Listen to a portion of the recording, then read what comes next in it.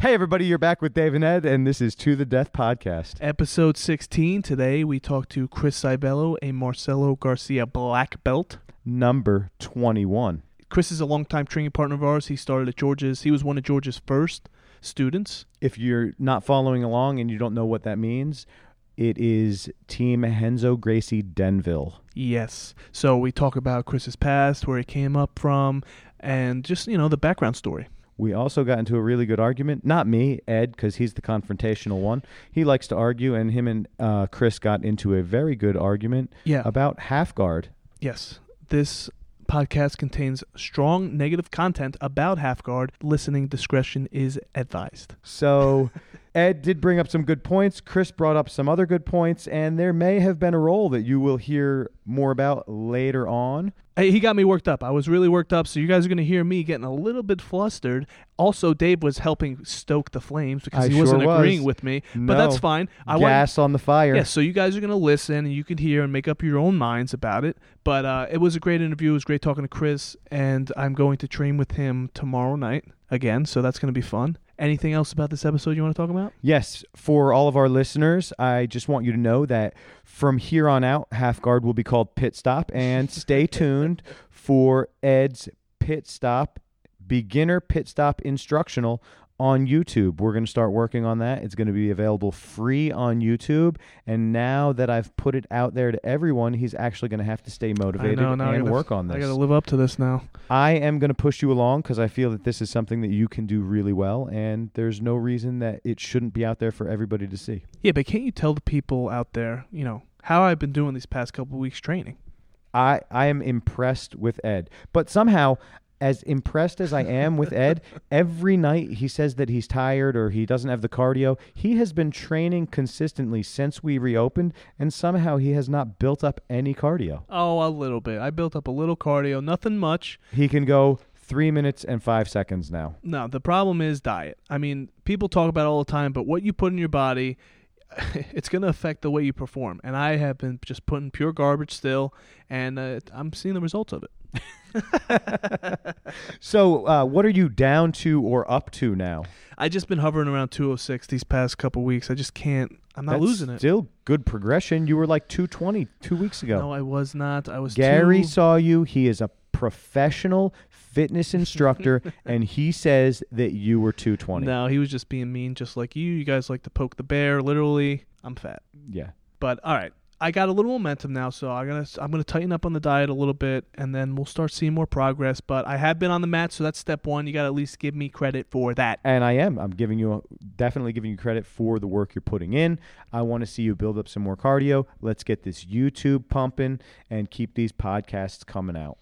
All right, so is that the catalyst for your motivation lately? The podcast has definitely been motivating me to train because, all we're doing is talking about it. So we just finished another interview that we'll talk about later, and it was just getting me motivated and hearing people talk about jiu-jitsu from their perspective and how it enhanced their life. It's really making me want to do it more and to spread more that way. You know what? We should try and find someone that jiu-jitsu has impacted their life negatively. Well, people that get injuries or people that have staph infections that have almost killed them. I've had a friend that I started with that won't train anymore because he got staph twice. He actually went to the hospital and almost died from it. I don't know if we should talk about it. I was kidding when I said that. I'm not kidding. No, that people should know about. There's dangers, there's for sure. Certainly dangers. But now, I'm guessing that the time that your friend got staph was when it was first popping up in our area, so nobody knew what it was. So he probably had a little itch and scratched at it for like 3 weeks before it became life-threatening. No, sure. It was around 2008, 2009, so that's when we were still fresh and new. Right.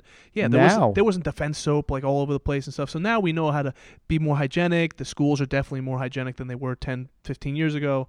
Right. And if you get a bump on your leg, you don't ignore it for 3 weeks now. Now you're like, okay, I train jiu-jitsu, and there are these skin infections out there. I should go get that checked out before it becomes something. For sure. We're not doctors, but if you show your teacher something, we've seen staph from many different people. We know we can give you a good idea about what's happening. That's staph, that's impetigo, that's ringworm, that's you're just dirty, take a shower. Dr. Dave. All right, enough of this disgusting stuff. Let's get into this interview. I had a good time, even though he got me worked up.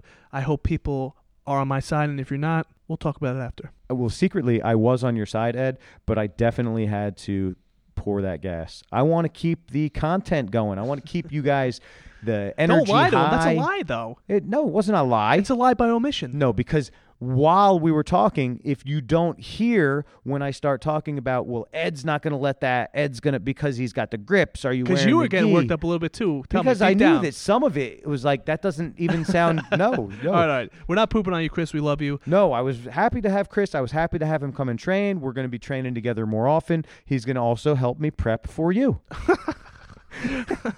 All right. Let's get into it. I hope you guys enjoyed. This is To The Death Podcast. Episode 16.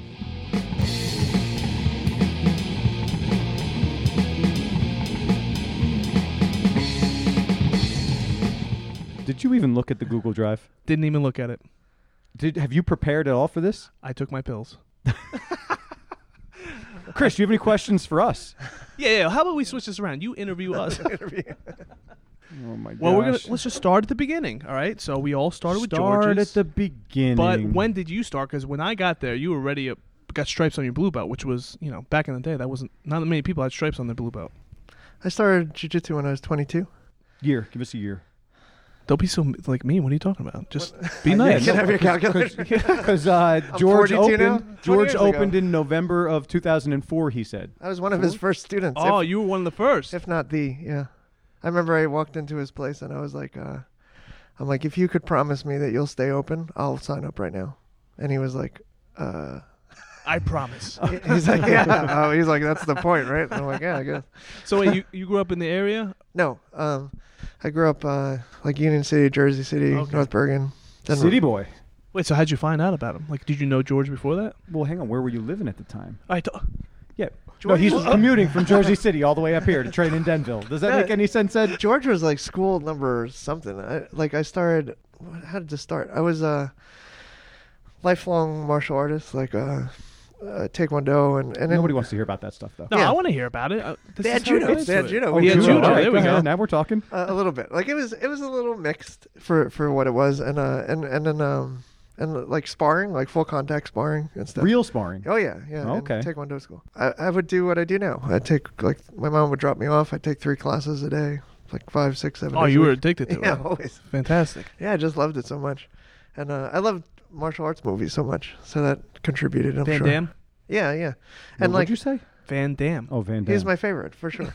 And Wait, you then- doing splits and stuff? Yeah, on Oh, chairs. you don't remember how flexible Chris was? Are you still that flexible? Not as, no. You were like ridiculous. I was like, how does he do that? Splits, arms behind your head. Yeah, you doing gotta all you kinds gotta of crazy stretch stuff. every day to keep that. You can't and just I like haven't. Well, actually, during the quarantine, I was trying to Get it back? Get back, and I got like pretty close. You just saw the lunatic over here with that little stretchy jobber thing. I don't know what it's called, but he was using it. He Yeah. uses the thing every day. So you're around schools in that area, Union. Like we moved around to Rutherford first, and then I was just doing like swimming and all that stuff. I remember I was walking up the street, and there was this guy named Ishmael. He remembers me, and we start talking. He's like, "Oh yeah, I'm training some guys down in this gym, like a basement thing. It probably fit 4 people, one being the coach." That was it. And then and he told me I was fat, and he wouldn't train me until I got in shape. So I remember I traded one of his students, who was a personal trainer, a tattoo to get me like in shape. So after a couple months, like I Beautiful. got to train with these guys. I love bartering. Yeah, so it was good. But then they, like really tough school. Like just it was about. Was it mostly no-gi or you were mixing it? Yeah, mostly no-gi. He was a crew in Muay Thai. So there was like kickboxing element. It was kind of like mixed. So, I was happy. I was finally training jiu-jitsu. I think he was involved with Frank Shamrock's the younger one. Yes, because Ken's the older one. Yeah, Ken's the older one. Yep. So it was like catch wrestling, I guess. But still, I didn't care. I was like, I'm training. This is awesome. So me and Ish are training, and it's cool. And like he's in this little hole-in-the-wall basement, and then all of a sudden he loses the space, right? I don't know if he's not paying rent or whatever. I leave there. I end up at a Julio Rodriguez school. At the time, he was like a Santos Brothers purple belt. Now he's like a second or maybe first or second degree black belt. At that time, like blue belts were like black belts. Like if you were a blue belt, that was like Right. awesome. And so he was a purple belt, so that was pretty crazy. So you're saying this is like around 2000? About yeah, it was cool, and like it was really lenient, I guess. Like I sometimes like Julio just wouldn't show up. Did you feel this is more of like a fly by night operation than No, yeah, it was so new. Like Yeah. everybody's just opening schools, and I mean maybe they made it. Like no, it's like in tattooing, right? There was tattoo shops, and then there was the guys that started running it like business, like a business, Okay. and then things would evolve from there. So we're still in like the Wild West, Right. So around 2004 is when you came to Real World, which is now Team Hensel Gracie Denville, and is that when your training really started to like become formal? Consistent. Consistent. Like the most okay. consistent. Because like Julio's school fell through, got invited to the jiu-jitsu school, got into a fight with one of their guys, like full-on fight. Like I had to get broken up. And then somewhere, I think I ended up at Guerrero's school, and there was something going on over there. And then I just stopped because I was like, this is insane. Like this is, and there was a guy named Caesar. He was a brown belt that was in West Orange, like in some attic part of the gym with 3 guys. And then Armando Basalto, I ended up at his school for a little while in Edgewater. He was a Hoyler brown belt, and they had French kickboxing. Okay. So that was Savate. cool. Yeah, Savate. And that school, I just took the pounding. Like they'd haze you. Like if you couldn't handle it, you couldn't train there. That's actually where I met Marcus Duarte. Okay. Yeah, that's where our love affair started. He's such a great guy. Do I know who that is? No, you don't, because you don't know who anybody is. Subforce. Marcus from Subforce. No, he doesn't know who that I is. don't know. Show the art. I know that what that is. Marcos and Abe. Yeah. Oh my God. But great guy. I mean, we're still friends.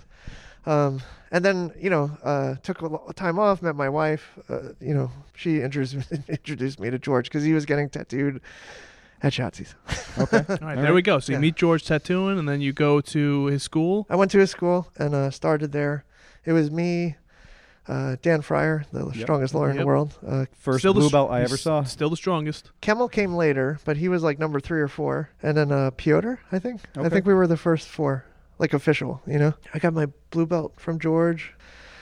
Spent some time at Ricardo Almeida's school. Yep, I remember when you left to go down there. What happened there? You were you relocated, right? Yeah, a friend of mine had a tattoo shop, and I helped. I kind of partnered with him, but it was Okay. down the shore. And then I ended up at Ricardo's, and man, I would drive an hour and a half there and back To Ricardo's. Yeah, every day because they had black belts there, and I've never experienced that, before. So yeah, every day, hour and a half. So I never want to hear it when people are like, "Oh, you're too far. It's 45 minutes." I'm like, It's "Stop. too far, bro. Stop. It's too far. Ed doesn't want to drive here. It's 15 minutes. No, it took me a half hour late because of traffic. You should have left earlier. Chris was here waiting for me. Chris, how much traffic did you sit in? There was a spot, or 3. I don't know. So let's go back to 2004. You start training, you get regular training. This is when you got introduced to the gi, or you done that before? I hated the gi, and I had no idea there was tournaments at all. Like I was under the impression that I was going to fight bare knuckle like Vale Tudo, and like I was learning to fight, and that's it. I had no idea. I was really surprised when George told me there was like tournaments and that we should compete in them. I was like, I don't know what that is. No, nobody would know what anything was back then. You Yeah. had to be introduced to everything. Yeah, I remember he had George had like a display case full of VHS videos. Yeah, we talked about this. That you could rent Rent, out. yeah. Oh my god, I blew through that display case like it was nobody's business. But again, like going back to the Taekwondo stuff, like I wanted to be like a Gracie representative, like quote unquote, right? That they kept talking about, and I wanted to like beat these guys up and like kind of revenge myself. So now, did you watch Choke? I did. Did yeah. you enjoy it? I did. Yeah, I liked Ugh. it What was choke? You didn't watch Choke? with Hicks and Gracie. No, It was not very good. he said it was good. He's wrong. And there was Gracie's in action too. Yeah, I watched saw the- that. yeah, That's what I so saw. I went through the same case that you went through. Every single There's like video, conga one drums by and the one. lions were taking deer down. It was awesome. But high school was wonky too because high school I didn't get like bullied per se until high school, and I had a lot of problems in high school. So that added to it too. I wanted to learn how to fight, and I knew I could see how effective it was. Because I was already exposed to a little bit of judo and martial arts. So So now, since then, you have done how many MMA fights? Actual in the cage with gloves on MMA fights. one amateur. One amateur.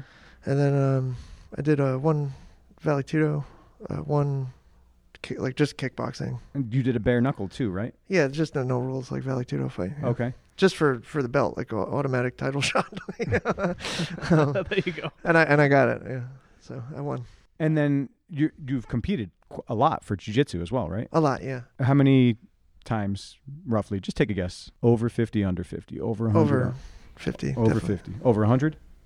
Maybe not. Okay. Maybe close to 100. Well, I All want to go back to George's for when we started. So when I came in, you were one of the few blue belts in the school, and you actually had stripes on your belt. Most of the blue belts just got promoted when I got there. And one of the things that stuck with me when we first started rolling was you used to not let me, but I would end up in like an armbar position, and you would work your escapes by letting me work the attacks. So I remember one time you let me get in an armbar, and you defended it. Then we rolled out of it, and then you let me get an armbar again, and I finished it. And I thought it was I didn't understand. I was like, man, I must be the best ever. But that's not what it was. You were one of the first people that kind of let me play while you were learning as well. And I've tried to carry that and push that through with people that I work with that are at lower belts.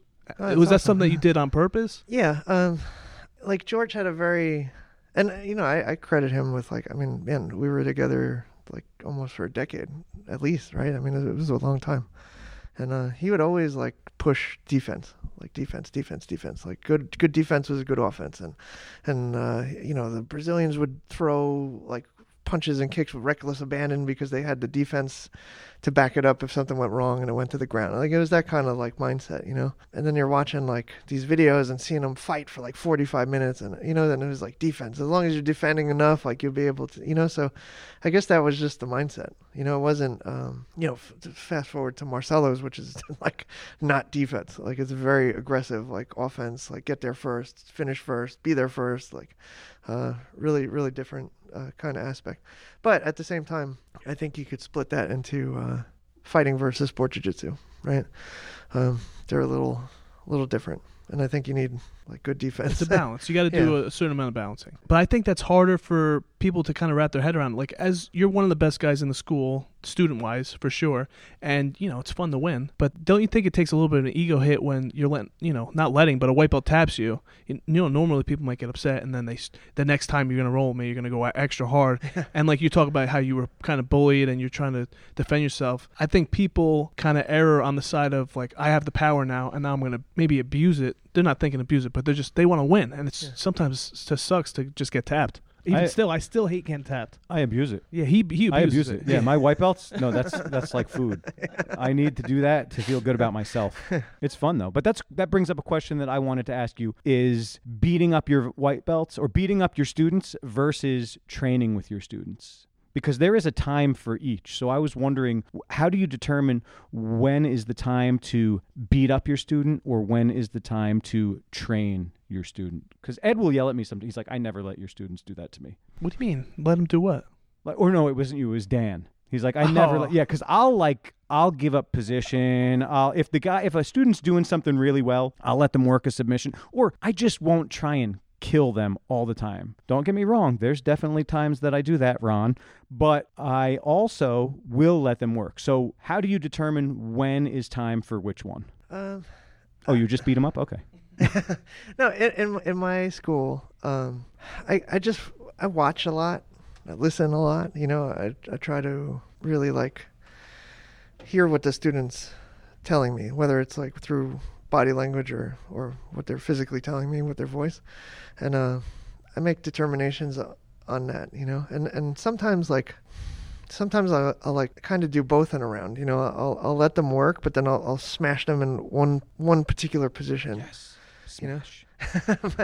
but just because like I mean that's how you're gonna learn it, but it's a very like person by person basis, it's hard to say who gets what, but it's both for everybody usually. But at their level as well, so if like what does pushing mean? Like pushing you might be different than pushing Ed, and pushing Ed might be different than pushing this guy, and so on, so I try to be careful with that. Do you find as you've had your school for a while, and as it grows, you can't kind of micromanage everybody after you have a certain amount of students, so how do you convey that to the higher belts that you have when they're showing? Do you kind of direct them how you want to teach in a certain way, or you kind of let them do their own thing? We have a program. Like all of my coaches go through a program that I created to keep everything consistent and the way I want it. It's like 6 hours worth. So you came up with it like by yourself? Yeah, with training. That's great. Compiled a lot of information, what I want, what I don't want, and I mean, all of it's to how we could benefit the student. I don't want to bore you with the details, but yeah, but I'm very like conscious of how your school's going to grow. Like as it grows, you have to. Yeah, and that even poses problems that I've been thinking about, right? So like, at first you open up and it's like, oh, I gotta get, first you gotta pay rent, then you gotta pay yourself and make sure everything's all right, and then you get competitive. Like, I need the most students, I need that, and like I think now this is like 10 years later, that is the worst possible scenario that you could put yourself in, because like I don't we've had big numbers and like I didn't particularly love it. Like the wider you open that door, you might be getting people that maybe don't necessarily fit in your school. I don't think there's bad students, but there's definitely a match between a student and a teacher. And sometimes like if you just got like all these people coming in, sometimes that gets mismatched and it causes problems. I really like to know everybody's name, and like over 150, like I started to be like, what's his name? I'd feel terrible. Like I think that's so important to know somebody's name and greet them and know what they're working on and how I could help them. And the further, I 200, 300, it gets like, now you have to put somebody else in that position, and I don't like letting the reins go like that, because I like, I think students coming to me to be empowered in some aspect of their life, right? And I take that serious. I want to be able to provide that for them. So sometimes, like, if I put another coach in that position, like now what? Like now that coach is almost liable for helping them, and is that coach ready to do that? Do they know the deal? Do they know how I want it? It's like I almost need like 6 or 7 other me's on the For sure. So this is something, we didn't talk to Brian McLaughlin about this, but it's something that I've talked to him about in the past. And when he needs help in the gym, he doesn't necessarily bring in more coaches or allow others to coach. He gets help on the front side, or the business side, the sales side, and he stays as like the main coach on the mats. I like that. Yeah. Which I thought was really interesting, because now he's relying on somebody else in order to get the bills paid, but he knows and has a personal relationship with each and every student, which I thought was fantastic. Yeah, that's great. And it's tough. I mean, even in that aspect, I mean, that could go wrong on the front It end. could go So- wrong. That's why, For sure it could go wrong. It was just very interesting that he came up with the idea of doing that, and I really feel like that might be, I mean, there's definitely consequences, or could be, but I really like that model. Yeah, and it shows that the person cares, right? So it's like, I mean, that's always going to be, especially with jiu-jitsu, I think, is going to be problematic, mixing business with jiu-jitsu or martial arts. It gets wonky sometimes. It's a very thin razor line that you have to walk on, whereas other schools, I mean, the program or the look is very different, in karate or some of the stand-up arts, you get your black belts much faster, the kids are much younger, they'll work for $10 an hour, you're just pumping them out, it's everybody wants to do that, and like jiu-jitsu is a lot more personal, or should be. I mean, I'm sure some schools do it like that. I care a lot. Yeah, you could definitely tell, and you definitely want to stay involved with them. Are you teaching primarily most of the classes, or do you have guys that teach like fundamentals for you? We've been talking about that lately. Right now I teach over 20 classes a week. Over 20 classes a week at least. I just started getting like a day or two off. But I have guys that have they've been with me a long time, and I trust them, and I trust their process, and I trust how much they care as well. And that takes a long time. So like like in the beginning I couldn't do that, and I had to be there like every day, 7 days a week, every class. Yanni's still there 7 days a week, and yeah. So, and I enjoy it. Yeah, of course, it's fun. But now with my kids, that complicates things. Yeah, for sure, complicates things. You gotta have that balance too. That's why you have to be able to have these trusting people to teach, and then maybe hold the business. But yeah, that's the rub. That's the problem. And we've only, and I'm proud of this. Like we've only produced one black belt so far in the 10 years we've been open, and Now we got a handful of brown belts. Couldn't count them on one hand, and a purple to follow. And but that's what I want. I want it to All be. right. So let's go backwards a little bit. No, wait. All right, go ahead. I want to totally divert and go a completely different way. Go ahead. Do All what right. you want. Do whatever you want. You sound very down. Did you take your pills? I took them, and you're diverting me from the diversions that you want to create. Diverting is the way. We Go ahead. talked about this, Just right? do it. No clear path. Thank you, child. So you are a Marcelo Garcia black belt. Although we heard your beginning and you trained here and there and you bounced around to a bunch of schools, you did get your black belt from Marcelo Garcia himself. What number black belt are you? 21. 21. All right. And then I was wondering, because you trained at all these other schools and then went to Marcelo's, what was the transition like from, I'm not saying these schools are bad, but Marcelo is like a top-notch, high-level competition school. What was the transition like coming from another school, entering a school like that? It was a steep learning curve, and it took a long time for me to get on the track, so to speak. I remember going up to Marcelo, like one of the first conversations I had with him, and I talked about this in my black belt speech. I went up to him, and I'm a shy person. I'm not, I don't have a big smile. I'm shaking everybody's hand and want to meet everybody, And I sat there in the corner for like 3 months by myself. I didn't know who to talk to. I didn't know what to do. And I was just getting like beaten. It was a rough time. But I remember the first time he introduced himself to me and came up to me and actually like talked to me. He's like, "How's everything going?" I'm like, "Oh, it's good. I like it here." And I'm like, "It's really hard." And I was like, I feel, I almost feel like I got my brown belt too soon. So you were a brown belt when you started going over there? Yes. Okay. So he pats me on the shoulder and says, "It's good that you know that, Chris." And he walked away from me. And I knew from that moment that it was going to be like hell to pay in the next couple of years if I wanted to. A long road. Yeah, if I wanted to achieve what I was looking to achieve. Marcelo kept me at brown belt for close to 7 years. And then How do you feel about that, Ed? It makes me feel a lot better because we've both been brown belts for 4 years, and there's no end in sight, which is fine. yeah. We're not in a rush. And I mean, I won like the stuff you're supposed to win. Like Yanni makes me feel good when he says, he's like, if you could win the New York Open, you could win the world. And I won that twice. And then like, if you could, it's like, I won all the stuff. I tapped like really good, like known guys like right in front of Marcelo, and he didn't even like smile at me. He would just like look down the mat, like it was just like so brutal. I mean, it was one of the toughest things mentally. I mean, physically you get through it, but mentally you're just like, man. Well, so this it's is not, all right. This is one of the things I want to touch on. I don't remember if I've talked to people about this off the podcast for sure. The belt around your waist is what your teacher thinks and expects of you. You deep down know inside, how good you are, what you're capable of. But at the end of the day, it's what your instructor, when he trust, like you're trying to gain the trust of your students to teach and stuff. The belts around their waist is what you think and believe they are capable of. As long as you can keep the ego out of it, of what everybody else thinks about how good you are, or what they think about the belt wrapped around your waist, that's not what matters. In your own head, you need to believe in yourself and be happy with your progression. And the belt around the waist is kind of just gravy in my eyes. Yeah. As time goes on, it gets less and less Important to important, you. yeah. But it is important, and it is an achievement to say that you're a Marcelo Garcia black belt, because that's what he thinks of you, and that's important to an extent, but it's not everything. I think it's important for me because, I mean, going back and forth like business wise, I'm like, man, this is gonna be big. I'm gonna be like one of Marcelo's black belts, and like everybody's gonna.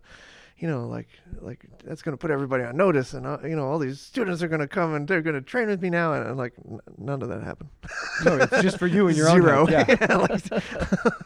I remember even getting my black belt, and I got like half of the applause. I was like, that's right. One of the points of what I'm saying. But it's important to me. Yeah, it's important to you, and that's all that should matter. It shouldn't matter about trying to make more money from it or what other people think about you, because at the end of the day, if you're not happy with your own game and what you've achieved, I mean, it doesn't really matter what anybody else thinks. And it was a lot. It wasn't only the training. It was like getting there and like spending time away from my family and like just the brutal beatings and repairing my body and like the mental anguish. I mean, it was really like that. It's like I'm laughing about it now, but at the time it was so brutal. You said you promoted a black belt, right? All this jiu-jitsu that you've done, all the beatings you've taken over there, how did that affect giving a promotion? It was odd because there's all these like unsaid rules, and nobody seems to know who made them. You know what I mean? Like we wanted to do the promotion, and I called like so many people, and again, like Yanni, you know, he's like, listen, man, he's like, you fought and won, you won everything there was to win, and jiu-jitsu, like besides the world probably, you know, and he's like, you know, Marcel will give you a black belt. He's like, no one's going to question you if you promote somebody. I'm questioning it right now. Who gave you the credentials to be promoting a black belt? No, continue. But that's the thing. Like, nobody knows. Like, who makes these rules up, you know? And even Rich Serpa, right? Yeah. Who's, like, such a dear friend of mine. He's been in martial arts forever. He's like a red and black belt in, like, karate or, you know, his respective art. Okay. And we were talking about it. He's like, you know, there's no Japanese document that says that like a black belt has to wait like X amount of time to promote another black belt. It just doesn't, you know. So and like I train in so many other things too. So it's, I mean, you know, you could just pin it to like, you know, he's a black belt under my system. Right? Isn't that how everybody gets it? Don't say that. Don't say that. Though. You sound very like wonky. It sounds wonky when you do that. No, but I don't know. You know, again, like because it. You know, we're talking about like Russ Newman, right? I mean, he's won everything there is to win. He's beaten I mean, if I held him back any longer, I mean, I could easily get accused of sandbagging. I mean, the guy's just like a beast competitor. He's a beast of a person. He's such a good guy. You know, he's like one of my good friends. You know, I trust him with everything. And you know, he had all the qualifications. Like I tell my students, like it's not all about arm bars and chokes. You know. Got to be a good person, like got to help people, and you know, if you're good at competition, that's almost like the least the least credential I look for, you know. We actually even test for our belts because I think you should know the art. I don't think you should just be like good at winning, you know, because some guys are like really good at winning and they do like 2 moves that aren't even like couldn't fight your way out of a paper bag with, you know, no self-defense, and it's just like. That's not, to me, that's not jiu-jitsu. Like you have to know how to fight. Do your students need to know half guard? As a He's pointing it out to me because that's all I do. We'll say half guard's like a pit stop. Half guard's a pit stop? Pit stop? Yeah, it's not like a position. Whoa. Ed, do you want to tell him to leave? I don't support listen, you telling him to leave. I like where he's headed. I'm not going to tell you to leave, but if you left right now, I wouldn't be upset about it. Expand on that. What are you talking about? Half guard to me is probably one of the worst positions you could get into a fight. Go get your gi Hold out of the on. car. Let's get your gi out of the car. Let's pause this right now. Did you watch Fabricio Werdum versus Gustafsson this weekend? Yeah, but you're bringing up no, MMA. No. That's a fight. A fight is a fight. Yeah. Did you watch that fight? I did not. Okay. Half guard sweep. He did a deep half guard. Gustafsson didn't know where he was, put both of his hands on his mat, came out the back, took his back, armbarred him. Half guard is very good for fighting. To your point, Michelle Nicolini, a deep half swept somebody in an MMA fight. Okay, so however, go ahead. Where are the, you know, well, MMA's kind of. Well, MMA's fighting. You just said in a fight. It is. But, you know, how much, I mean, how. Hold on. Well, I wasn't talking about MMA when I brought up half guard. He said fighting, first of all. Now, let's go to Fedor.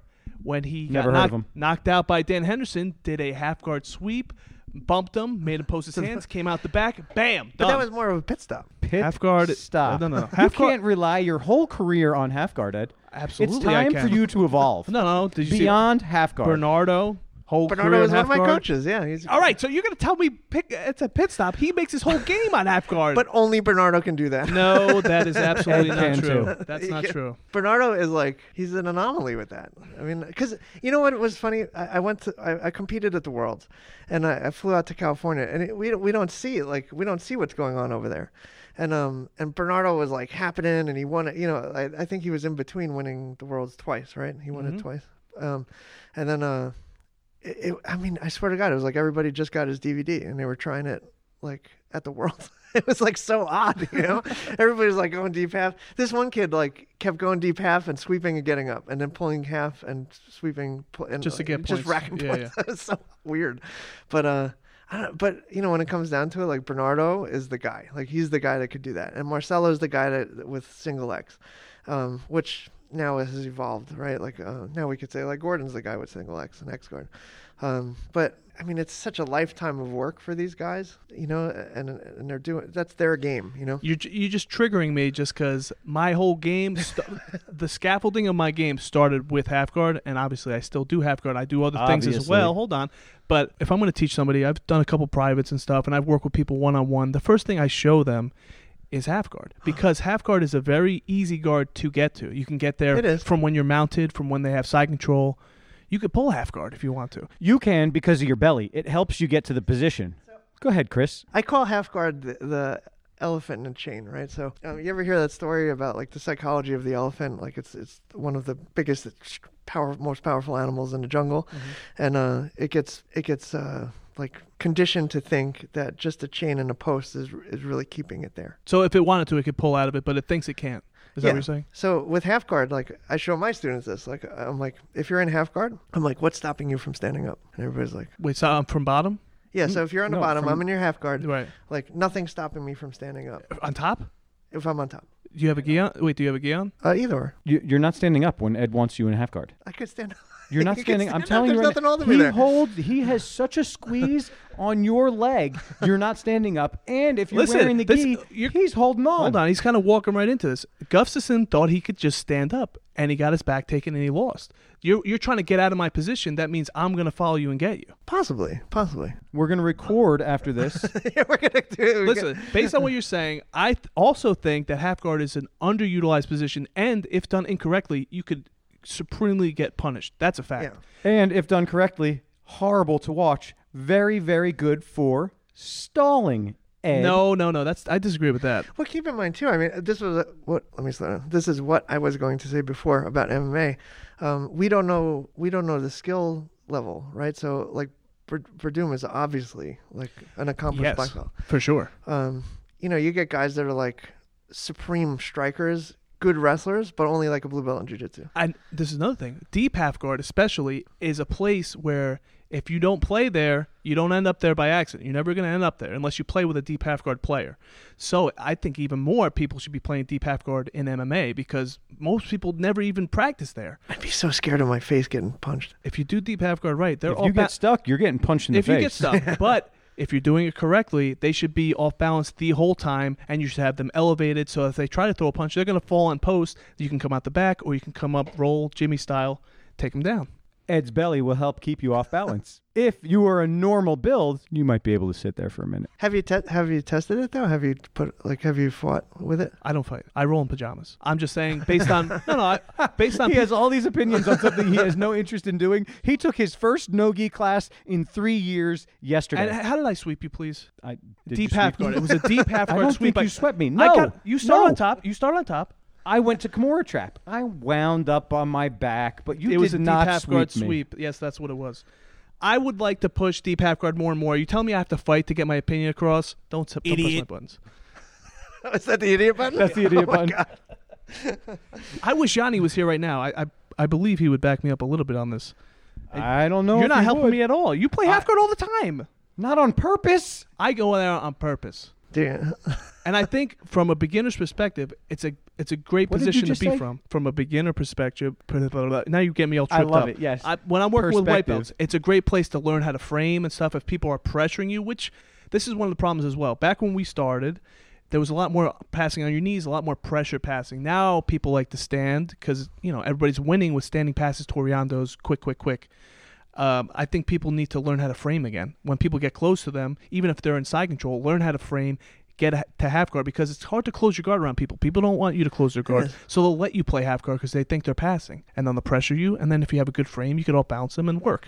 Another thing I agree. I agree Don't with the agree with framing. I'm just trying to think like how, like we're halfway to everything. We're both of us, right? Like I'm halfway to your back in top half guard. All right, so I just watched Danaher. He was talking about this, and he said it is. It's kind of like it's great on top and on bottom. The person that's better is going to win either spot. Like if I'm better on top and half guard than you are on bottom, I'm going to win. But if you're better on bottom than I am on top, it's kind of a very neutral position where you could win either way if you play it right. It's like chess. It's like black and white. You could win from either position. But I still agree with George. He said 60-40 split, 60 top, 40 bottom. 60 For half guard? 60 has advantage because you have you have the weight on your side, gravity on your and side. movement. On the bottom, you're stuck. Like the ground's underneath you. Like the whole earth is underneath you, and you have to recruit the ground to fight back. But you should be on your side. Now, I don't want to fight Ed's battle. I'm on your side, Chris. No, you're not. Yeah, I am. You're on his No, but I side? get I'm it. on his side. All right, describe his side from I his want you to perspective. stop playing half guard. No, that's not- what he that's just not said. what he's saying. That's He's not what he telling me to said. stop. He's He's saying not that- teaching his students half guard. It's That a he pit didn't say stop that either. That he Wait, doesn't wait. want you to No, get stuck I in. teach it. Yeah, Yeah. he teaches half guard. But I'm definitely like a closed guardian. Like, That's fine. For sure. That's beautiful. but it's once you put the gloves on and you try to pull deep half and the guy's like pow pow pump in your face. It's just You want me to come to your school and show these guys how to play deep half guard? I'll get punched in the face No, for jiu-jitsu, science. No, for MMA. I'll come. I never done MMA in my life, and if we're gonna spar, I'll put them in deep half guard if they've never been there, like against somebody higher level, and they're not gonna be able to punch me. They're gonna be off balance. I love this. Ed Let's go. and Chris slap jitsu challenge match. Yes. You want to do a slap Match. jitsu? let's do it. This is beautiful. Wait, hold on. Let's transition. What do you think about the slap jitsu? I think you should just fight. Like it's You don't think of as like. How about for a white belt? You don't like white belts to fight. What if they got into slap jiu-jitsu first on their way up, and then when they were ready to fight, still no? it's not the same. I know it's not the same, but Yeah. you don't want a white belt to just jump at them. You want them to wait until they get to a certain level. You can. Oh, you do? You just Pick let a them... side. No, you can. Pick a side. What is he talking about? He seems wishy-washy. I No, want he's him to thinking. Let him decide. think. He doesn't No, have to make I'm a all about decision. fighting. Like no gloves, no rules. Like Yeah. that's my side. But no, I'm saying, but He's for a more of a beginner man though, than we are. when would you let like? All right, so a guy walks into your school. He says, "I want to fight." He's never trained anything. He's got to train jiu-jitsu first. For how long though? I don't really even entertain people fighting until blue belt. That's what I'm talking about. So now you have a white belt. As he's getting ready, you don't think a little slapping, he's not going to get hurt too bad. You put him with the right people that know how to slap. Yeah, it's better off getting punched. But with the amateur gloves on, lightly, Right, But okay. like slapping, because Yeah, it's a but different. we all know how lightly goes while you're training. Let's train light. Yeah, that works well. Yeah, I'm just trying to question you because I've never even done the slap jiu-jitsu, so I don't even know what But it's he's about. very interested. I'm interested in it a little bit. I mean, I feel like so, and that's not even the case. I always wonder, like, the rules state it has to be an open hand strike, right? It doesn't have to be a slam. So you could boss rootin' a guy and Yes. break his face, but nobody ever does it. I don't know why. But so let's say, okay, so you've just decided to slap the guy. Everything's a hook now, and it changes the whole, like punches aren't going to come down like hooks all the time. They're going to come straight and this, Do you think you could force bad habits if they eventually want to go to fight? Yeah, but I don't think anyone's taking it serious. Like, I think they just There's do for it sure people taking it serious. You think so? Like, I'm saying, like, let me try to explain myself. Like, I don't think people are like doing it as a venue to As a transition. as to go You think to, that's the to final? MMA. Yeah, I don't think people are taking it. All right, so like what are your that. thoughts on that? So people that just want to, like me, like I don't want to fight because there's a whole lot that goes into it. You can get much more hurt in a fight than a slap jiu-jitsu thing. But slap jiu-jitsu, it brings an extra level of reality to it. What do you think about just the competitions in general? For me, like if I wanted to do that. I think you should do it in your weight class, and I'm dying to see it. They're fun. I mean, it's fun to watch, but I don't know. It's still just a jiu-jitsu match to me. I don't see any difference. Except for like Wagner that actually fights, and you could see the difference. I mean, he just like mounts and pummels people. Didn't he TKO someone in the did, combat yeah. jiu-jitsu world? I believe so. Yeah. So Nathan Orchard, right? Yeah. Yeah. Actually, that's the one. I should probably start watching it if I'm going to argue for it. I never watched one match. But you could see there's a huge difference. Huge Right. difference. I mean, that Wagner's obviously Yeah, like he's a fighter. Like in just a regular jiu-jitsu match. He's one of the most brutal people you'll ever watch. yeah. And it's with jiu-jitsu. There's so much. I love it. I mean, that's my I love it. I pretty much stopped fighting just to get deeper into jiu-jitsu. But I mean, there's a whole lot missing if you're comparing. All right, go ahead. Give me some stuff. What can we do to make jiu-jitsu more accessible, more exciting? Do you think it has to be more exciting for people to get into it? So I think Kosen Judo, as far as competition goes, that's the rule set. What is that? You know what that is? No. All So right, lay it out for judo. us. Kosen Judo is, how do I simplify it? It's almost like old judo rules. So takedowns with the legs are in effect. You compete with the gi on.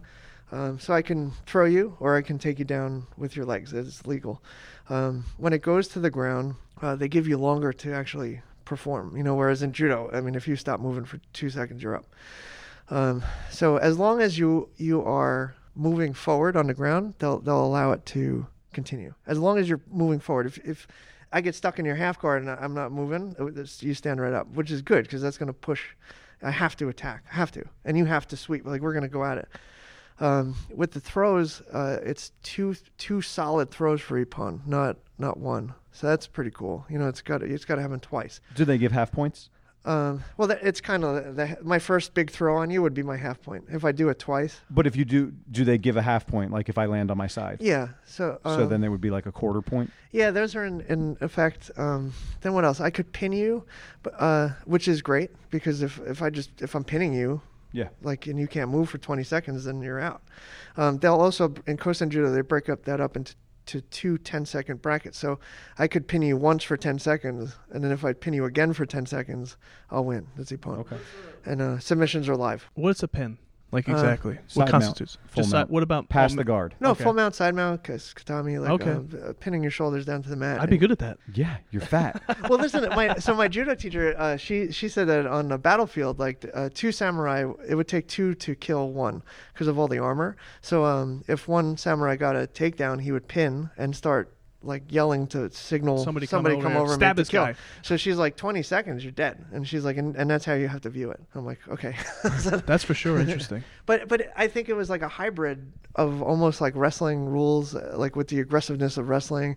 You have judo, and then it kind of takes all those stalling. What's the time on this? Like how long's a match? It was a 5-minute match. 5 minutes. Yeah, Well, that's good because judo's usually 3, right? usually 3. Yeah, so it was a little longer, and you could work, you know, and it was cool. Like Can you pull guard? you can, but it has to be with grips. You And can't. You That's cannot fine. just. Yeah, that's fine. No, that's How about so then you could pull right into a submission or like do a flying sure. arm bars? All that stuff's allowed. I don't know how they viewed the flying arm lock. Okay. Only because if you flying arm lock me and I slammed you down onto the ground, that's one like half ippon point for me. Or if you triangled me and I slammed you down like shoulders flat on the back with force, that's almost considered like an ippon. So how about if we were already on the ground from a failed throw and I rolled back into my guard and I triangle you? From there, you stand up. Because in regular judo, if you stand up, they restart you on your feet. But now you Yeah. stand up and slam me. Do you get a point for that or do they stop it? I'm not sure. Now we're Okay. getting into the ticky tacky. Yeah, I I'm was not just sure. curious. Yeah, nobody listening cares. I was just curious for myself. Yeah, no, but that was the most fun and I thought realistic-esque rule set I've ever done. And I ended up going to the hospital afterwards, getting my pec bolted back onto my arm. So now you have rank in judo, right? What rank Yeah. in judo are I'm you? a brown belt under Salida Schutz and Sensei Matsumura. Okay. And then you just brought up another topic that I wanted to talk to you about because I know that you are like the bionic man at this point.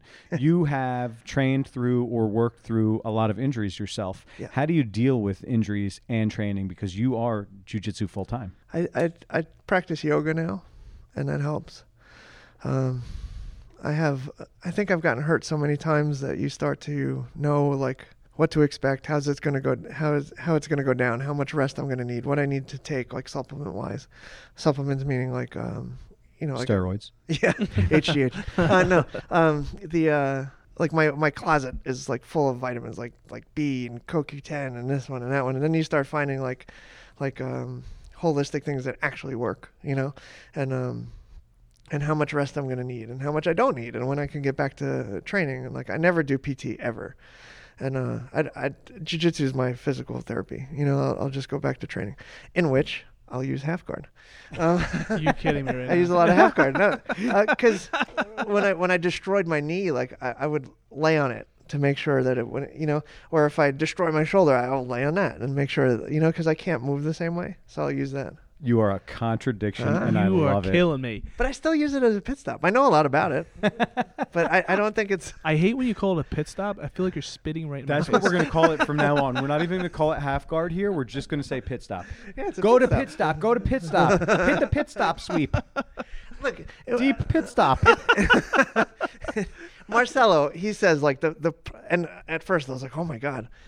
He says the purpose of the guard is to sweep and get up. Sure. That's it. So Okay. everything from the guards just become like a pit stop to me. Like we're just there for now, and I'm gonna get up. I know, but you're singling out half guard specifically. If you don't think about close guard the same way you think about half guard.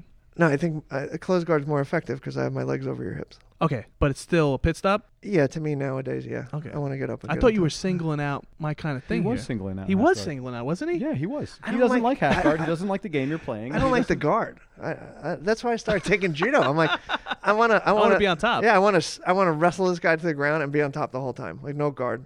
And and if I do get into a guard, I try to sweep immediately. I'm not hanging out there. That's fine. Because you'll just. You don't gotta hang out. I'm not telling you to hang out there. Like all the No, examples I'm not I gave you. you. You're telling me. I know, I'm just but I'm just telling you that half guard's the best guard ever. What are you telling him? No, because this gets me a little worked up because the Mendes brothers, I mean, they don't show any half guard. Like if you go on their website and you type in half guard, you're not going to get anything. Wow. Did you ever try typing in pit stop? No. Maybe they code it. No, they pass half guard. They dominate half. They if you end up on your side, they're like, you're done. I'm on top. You're going to get past 100% because they love to be fluid and far away, and they like to keep people far away in their guards, and they feel like if you're letting people get close, I'm assuming this, that it's just bad for you. You want to keep people at distance. Yeah, I mean, I didn't know that. But, I mean, I could speak for Marcelo's Academy. Not for them, but Speak for them. What I've experienced. Marcelo plays Marcelo's game, and that's it. And Marcelo's game is built around shutting down other games, right? So I remember asking him, I was like, hey, Marcelo, I'm like, can you show me, what were you telling me, like, when I was in, like, Spider Guard or something? And he's like, I'm like, I was supposed to get under the guy? And he's like, yeah, you just got to get under the guy. And I'm like, yeah, I know, but how? And he's like, so he looks at me dead in the face and he's like, I don't know. He's like, ask Marcos. He's like, I always beat that game. And I'm like, all right. That really helps me out. I guess I'll go ask Marcos. But he's so adamant about what he does, and he does it so well, and it's so refined, and he's pretty much selected, this is my perception, like he's selected the one or two things that work for him in each position, and that's what he does. And He said that too. Chokes. He likes chokes. yeah. Guillotine, That's rear it. naked. And that's But what not he does. even. I mean, forget chokes. Like, what's the common denominator between his guillotine, his rear naked choke, his north-south choke? He's seeking the neck at all times. So it's really just one thing, getting attacked from different angles. But all these things help my mindset change. Salita's the same way. We've had discussions about judo. She's like, you need two throws, like two solid throws that you're actively seeking at all times, and then whatever else happens. So that's what I do now. I'm looking for very specific things, and if half guard happens, it happens. Pit stop. Well, all right. I'm the opposite of you, where half guard's my kind of main thing right That's the now, aim. and if other things happen, they happen. Yeah. But I think it should simplify like that, especially for me. My brain, like, it gets like I always make the analogy of, like, I feel like I'm Dorothy, like looking out the window at the cow flying by in a tornado. There's just like too much to think about it. I need to narrow it down. So when are you going to start playing lapel guard? Oh, Wow. you're making faces on that now? Man, you're really poo-pooing these look, guards. I can appreciate it. I mean, I had a guest at my school maybe a couple months ago, and he was playing it, and it was hard to decipher, But then the whole time, I'm like, man, if I could just punch this guy in the face, it'd be over right now. That's always in my mind. Hang on. Could you tell me the name of your school again? My Sakura Jiu-Jitsu. One more time? Sakura Jiu-Jitsu. It's not Sakura MMA. No. Hmm. No. Interesting. Wait, do you train fighters specifically? Like I to do. fight? Yeah. Like, No, but his mentality is if I Oh, could but his just punch you mentality. in the face right now, but his school is Sakura Jiu-Jitsu, But that's not what- Sakura MMA. That's So what I was just- Jiu-Jitsu was. I mean, I it's was- changed so I much. was just bringing up yet another contradiction. That's my Jiu-Jitsu. Pit stop Jiu-Jitsu. I mean, think about the time when we started. You started a little bit after me, right? Yeah, it was just a little after you. I But, remember you choking me to death when I started. But we were getting ready. I mean, we used to have guests. I was one of the mad enforcers. It's just like, so you're still playing that old, like back in the day, it was much more rugged and rough and raw, and now it's becoming more points based, and like that's how lapel guard happens because it's based on sport jiu-jitsu. So you're trying to stay kind of away from that, and more towards the fighting aspect, the self defense. yeah, I don't want to say I'm trying to stay away from it because, again, I appreciate it, and I have guys that they compete regularly. But I found, like, Marcelo's again, like I found myself using. I don't want to like sound like I'm poo-pooing on anything. Oh, I want to hear it. Poop on it. I found I learned a lot there, for sure. But like my foundation was my foundation, and that can't change. And my foundation was very like you'd call it like Gracie Jiu-Jitsu, right? Like self-defense, closed guard, And so I feel like even at black belt, I found myself using my jiu-jitsu, the things that I've selected over the years, and just kind of like intertwining it with Marcelo's game. Like I definitely developed like a little bit of a single X or an X guard, just kind of through osmosis of being there. But I was using my jiu-jitsu to fight against like the guys that came up with Marcelo that were using that exclusively. Does that make sense? Yeah, it makes sense. So like my foundation never changed. And then to make matters worse, I meet Dan Koval, who like, I don't care. King of the closed guard, I don't right? care what guard you know. If you get in his closed guard, you will be deceased there. That's where your life will end. I mean, he's just so good, and he's the guy. He's the guy like Gene Dunn. He's another guy like the jiu-jitsu judo hybrids. like who I always thought were the toughest guys. Like that's who I always judo guys aspired are to be. the toughest. That's a tough, rough sport. Well, I call that the samurai black belt, like because it's bringing like judo and jiu-jitsu were one at one time, right? So it's almost like to have the true black belt, you need the two. If you have a black belt in judo as well as jiu-jitsu, that's the true art to me. So here's a question that I have written down. It's actually judo versus jiu-jitsu. If either of them really are the gentle art, which one would that be? Because it's definitely neither. So Yeah, neither. Oh man, no, neither. Tai Chi is a gentle art. but neither. Aikido could be a little gentle, right? Like, but not jiu-jitsu or judo. But judo is definitely In more that order. rough. Judo's more rough. Like you're Right, gonna but get. that's referred to as a gentle art. It's definitely not Are gentle. you coughing the coronavirus all over this place? No, I actually got a kitten. I'm like deathly afraid of, so I might as well have called the kitten COVID. But like injuries and that's what I'm afraid of. Like, yeah, judo's cool, but I'm not gonna train it. It's rough. It's a rough sport. It is. But on the same token, I mean, I've been thrown by Salita, and it felt like I got thrown into a bag of feathers. I mean, it's just so clean, and like the timing. She's really good. Imagine Ed trying to throw you and he lands on your knee wrong. There's been a couple doozies, and like, she just looks at you Doozies. and tells you get up. And that's it. I remember one time this giant man, like he's like some giant Russian, he was on top of me and he pinned me. And like, if you ever want to test your, Toughness. no, not toughness, your technique as far as like escapes go, Oh, okay. get pinned by a judoka and try to get out. You won't, but you could try. And like, because again, it's like the simpleness of it, right? Like that person's been training to pin you in the whole 10. Me too. I've been training to pin. So it's extremely difficult to get out. Haagen-Dazs training to pin. But yeah, judo's rough. But I remember like getting pinned and I tapped. Like I was getting diaphragm. Like what is that called? Kesugatami? Diaphragm? Like that diaphragm choke kind of. Like, Oh, the Boss Rutan. yeah, right? yeah. Where And he would... and I tapped. And Sensei Salita walked over and she was like, "Don't ever tap the pressure." And I was like, "Okay." Okay. But that was the last time I did. I mean, you could survive. It's just mentally, you're like, "Oh my god!" Like, I mean, it's not like you're going to sleep. Like you're being suffocated. I mean, it's a very different kind of choke, But yeah, I think like I pretty much only train judo now. I just love it so much. Like it's Put that on a loop. But no, I like because I mean the Newaza part of it, I feel like really lends itself well to fighting. Do you know what that means, Ed? No. Oh my God.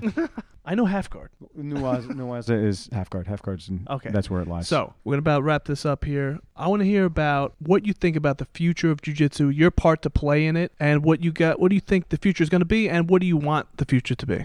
I think eventually there'll be a hybrid rule set, which will kind of overthrow The IBJJF stuff, okay. eventually. I think it's being played with right now, but nobody's. We're for sure pushing that. Like all the rules changes that we want, it kind of leans towards more judo standing. Like it has to have more judo. Yeah. No backing up.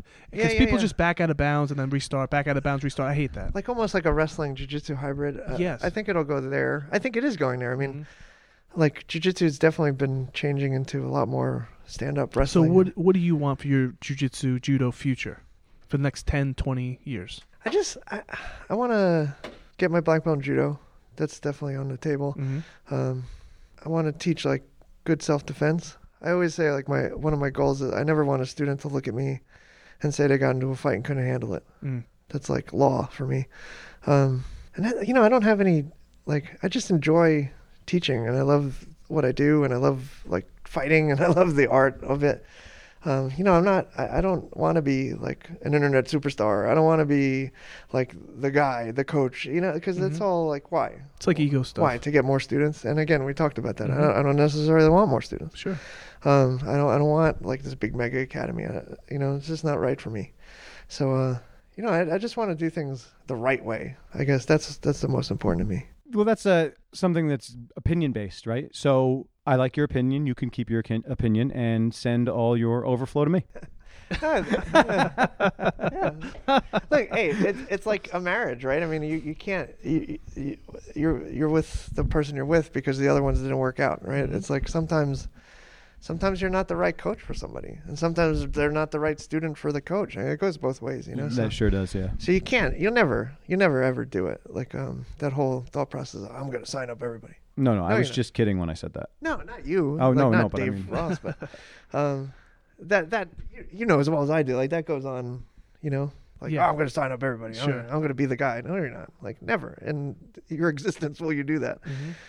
So I've come to terms with that, which is great. I love your mentality, and for sure I share a lot of the same things you do. And one of the reasons we started this podcast is to spread that kind of mentality throughout and have, good people. We'd love to train with you. This is all starting to open up again. Yeah, thank you. We'll come Thank down and God. do some pit stops. Just, so just plug your school, what you're doing, and Where people can find you. We have a brand new, beautiful academy that just opened up again.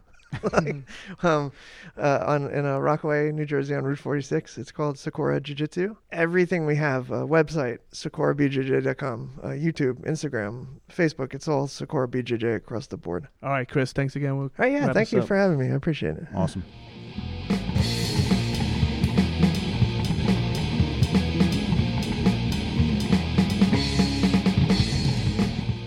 And that's the episode. Keep the mic in front of your face. No, I was what doing does a the matter thing with with it. you? I was doing a thing with it. No, because now I'm going to have to sit here in front of the computer and equalize that. Yeah, right. Don't turn your head. Keep the mic right in front of your face, or I'll do to you what you did to Gary that I never talked about. What'd you do? You pushed the mic right into Gary's face while he was talking. He's got to do it right. I know, but I laughed, and we never even talked about it in the outro. I wanted to tell people what I was laughing at. Well, tell people about this episode. What do you guys think? Whose side are you on, Chris's or Sweaty Daddy's? Sweaty Daddy. Sweaty Eddie Daddy. I don't like this. We have to come up with a different name for you. I think Pit Stop Ed. That's what we're going to Can call we you. at least put a sweaty on the front or the back of that? Sweaty Stop Ed. That really defines you. You're sweaty and you stop rolling mid-roll. You just hold on. So now that you guys have heard all the arguments, let me just say, after the podcast, I hung out with Chris after. Dave had to teach his kids class, and then the kids class is over. Me and Chris were talking for an hour. We didn't realize it. Then we stepped back on the mats, and Dave's like, "Hey, Chris, how about staying for class?" He was still here. He stayed throughout the entire kids class. You guys were still outside talking. So, of course, he's here. He mentioned that he always has a gi with him. So I invited him to train, and he was gracious enough to stay and train. But he had to be somewhere at a certain time, so we couldn't take the whole class. So, Dave, what did you do? Oh, I don't know. What did I do? You had an open mat for the first half hour. That's what I instead. did, yeah. Very generous of you. So, Chris and I rolled first round, my best round. And Chris shut down Pit Stop Eddie. He absolutely did not. He did exactly what I said. He put his hands on the mat. Sweaty Daddy came out, put 2 hooks in, and had his back. What? When did that happen? What do you mean? I took his back the first round, and the second round I also swept him with a deep half-guard sweep. 2 rounds, 2 half-guard sweeps. He could not stand up because Daddy had a hold of his hips. I do not remember any of this. You are not going to do this right now. I also remember you rolling with him. Did you do anything specific in your roll? I tapped out a lot. He was pretty tough on me. He beat me up. Not true at all. Dave also used my patented pit stop guard. I was not happy about it. I was not trying to play half guard. He almost passed, and it was the only thing left. I wanted to play De La Hiva. I was trying to play collar sleeve, but he shuts that down really well. So you did half guard, and he On didn't. accident. Well, he couldn't stop it. It doesn't matter. I'm not happy about it. I don't want you to be right. Listen, anybody that thinks that I'm wrong still, even after hearing my story about how I used it successfully, come see me. I am located at Core BJJ BJJ. You could follow them at Core BJJ NJ on all social medias. Also, they have a website, corebjjnj.com. If you would like to test out my half guard, I will be here every day waiting for you. That was so organic. It actually sounded scripted. I'm so proud of you. He is not holding a piece of paper. He did not prepare that. Can I tell you why? Tell me why. Because half guard is my life in jiu-jitsu. All I bouncing know right is now. half guard. And when you're going to come at me and say it's not real, or it's not even a real guard, it's a transitional thing, or I can just get out of it anytime I want, I get so angry. I need to prove myself right. My ego starts taking a hold of me a little too much, and now I'm going to go around and only do half guard just to rub it in every person who doubts its face. Dominica, he has those crazy eyes right now. By the way, it's not coming out today, but today is Dominica's birthday. So happy birthday, Dom, da bomb, your mom. Is that what it is? I can't remember what it is. I just start typing it in and it comes up. I did send her a happy birthday message. And for everybody that did not get to see those crazy eyes, when you come in here, talk smack on Pit Stop, and you'll see the crazy eyes sure. For sure will see them, and make sure you get me on my first round because it's my best round. But even if you catch me on my fifth round, I will still be playing half guard. Now, you keep talking about half guard, live half guard, life half guard, half guard, half guard. You're more well-rounded than that, though, because you've improved my De La Riva guard significantly, which I don't want to give you any credit for. So thank you, Yanni, for all of that. And you're the passing. You keep saying half guard, half guard, half guard. You're pretty well-rounded, Ed. No, but I force people in half guard on bottom, too, and I pass half guard on top. That's what I like to do. You've not put me in half guard in a very long time. Over under, it technically is half guard. You haven't passed my guard even. You're kidding me. Ed did train Nogi the other day, and I scared the life out of him. It was scary. If I roll with Dave 10 more times Nogi, he for sure would leg lock me. But know this, Dave could never get me in a submission above the waist. That's not fact. true. That's what happened earlier in the round. Oh, that guillotine wasn't close. The leg was close. You had my leg trapped for a second. Yeah, I thought my leg was going to snap when you tried to run away. 300 pounds, running the opposite direction while in the total leg entanglement. I was scared. Well, I'd like to thank Rob for the music because that motivated me to get away from there. Were you listening to the music at that time? In my head, yes. We should put that on a loop in the gym. Rob's music. No. Come on. That would get annoying. Any song would get annoying. But I like it. You know, I used to listen to Howard Stern. The intro music would pump me up because I used to like the show so much. I feel that our intro music is starting to do that to me now because I still listen to our podcast 6 or 7 times a week. Good. That's going to make you better. And it increases our numbers. I am the only listener. That's not true. It's me and Ed's dad. Well, if you'd like to tell anybody about the podcast, you can follow us at To The Death Podcast on all social medias, and you can go to our website, tothedeathpodcast.com. We also have a link tree with all the links. We have a YouTube with some clips. We will be doing more YouTube content in the future. I know we keep saying that, but it's going to happen. It is going to happen. And just so you can see how dedicated Ed is to half guard, if you go to our link tree on our social media, or if you know the link tree, I don't know what it is, you just go to the link tree. You can click right on Ed's match when he was a white belt in 2009 using the same sweeps he uses today. That's true. It is not smooth at all. It's very stiff, but it's the same thing. Is today. Not smooth, very stiff. One day you'll improve. I am definitely improving. I could feel the improvement. You can't feel it? No. Okay. Well, it's happening because I feel my improvement. I'll let you know how it goes because I'm going to go to Chris's school. I'm going to roll with his students. He's got a bunch of brown belts, and I'll let you know how it's going. We're in a vacuum right now. It's me, you, Kyle, and Dan. So we just roll each other over and over and over again. So we know our game so well. We kind of hit these stalemates, I think, a little more than you would with the brown belt from a different school because they don't know you at all. You understand? So do you think that being in the vacuum is good for you or bad for you? I think it's great for you, but I think you need to step out of the vacuum every so often just to see a different perspective. Yeah. That's what we're having T-shirts made, and they're not saying To The Death Podcast on them. They're saying perspective with an exclamation point. Maybe we'll do it like Spanish. Before perspective, it'll be the exclamation point upside down, and after, it'll be the exclamation point the proper way, because that's what you do in Espanol. Sounds like cultural appropriation to me, white boy.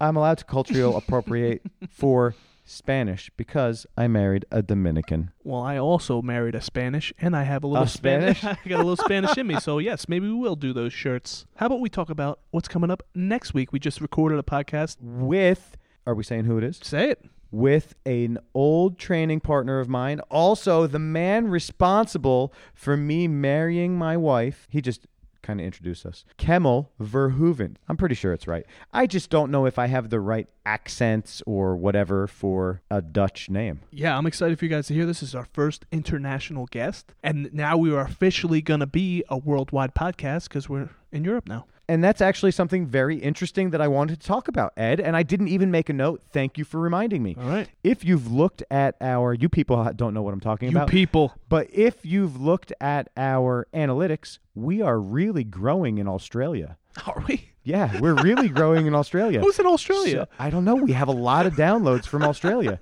So if any of our Australian listeners are gym owners and would like to send an email to the death podcast at gmail.com. Or if you train in Australia and you want to reach out to your instructor and let him know about the podcast, we would love to have somebody from Australia on. That's great. I'm really curious, though. How are things going in Australia with the coronavirus? Are you guys open? Is the virus... I'm sure I could Google it. You could definitely Google it. But I want to know from someone in jiu-jitsu. From their perspective. Their standpoint. I don't want to say perspective ever again. I want to know if it's robust and if there's a plethora of training going on. So please, anyone from Australia, reach out to us and let us know. That's all I got. That was nice. Perspective.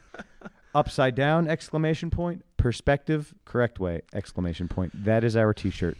You're the merch man, so let's get on it. I never sent the email to that guy. I know. You said the perspective thing on the back of the shirt, right? No, that was just going to be the shirt. Now we get the logo on the front, and then we get the perspective on the back. Yeah, that's what I was thinking. All right, let's wrap this up. We'll see you guys next week. This is To The Death Podcast. Episode 16.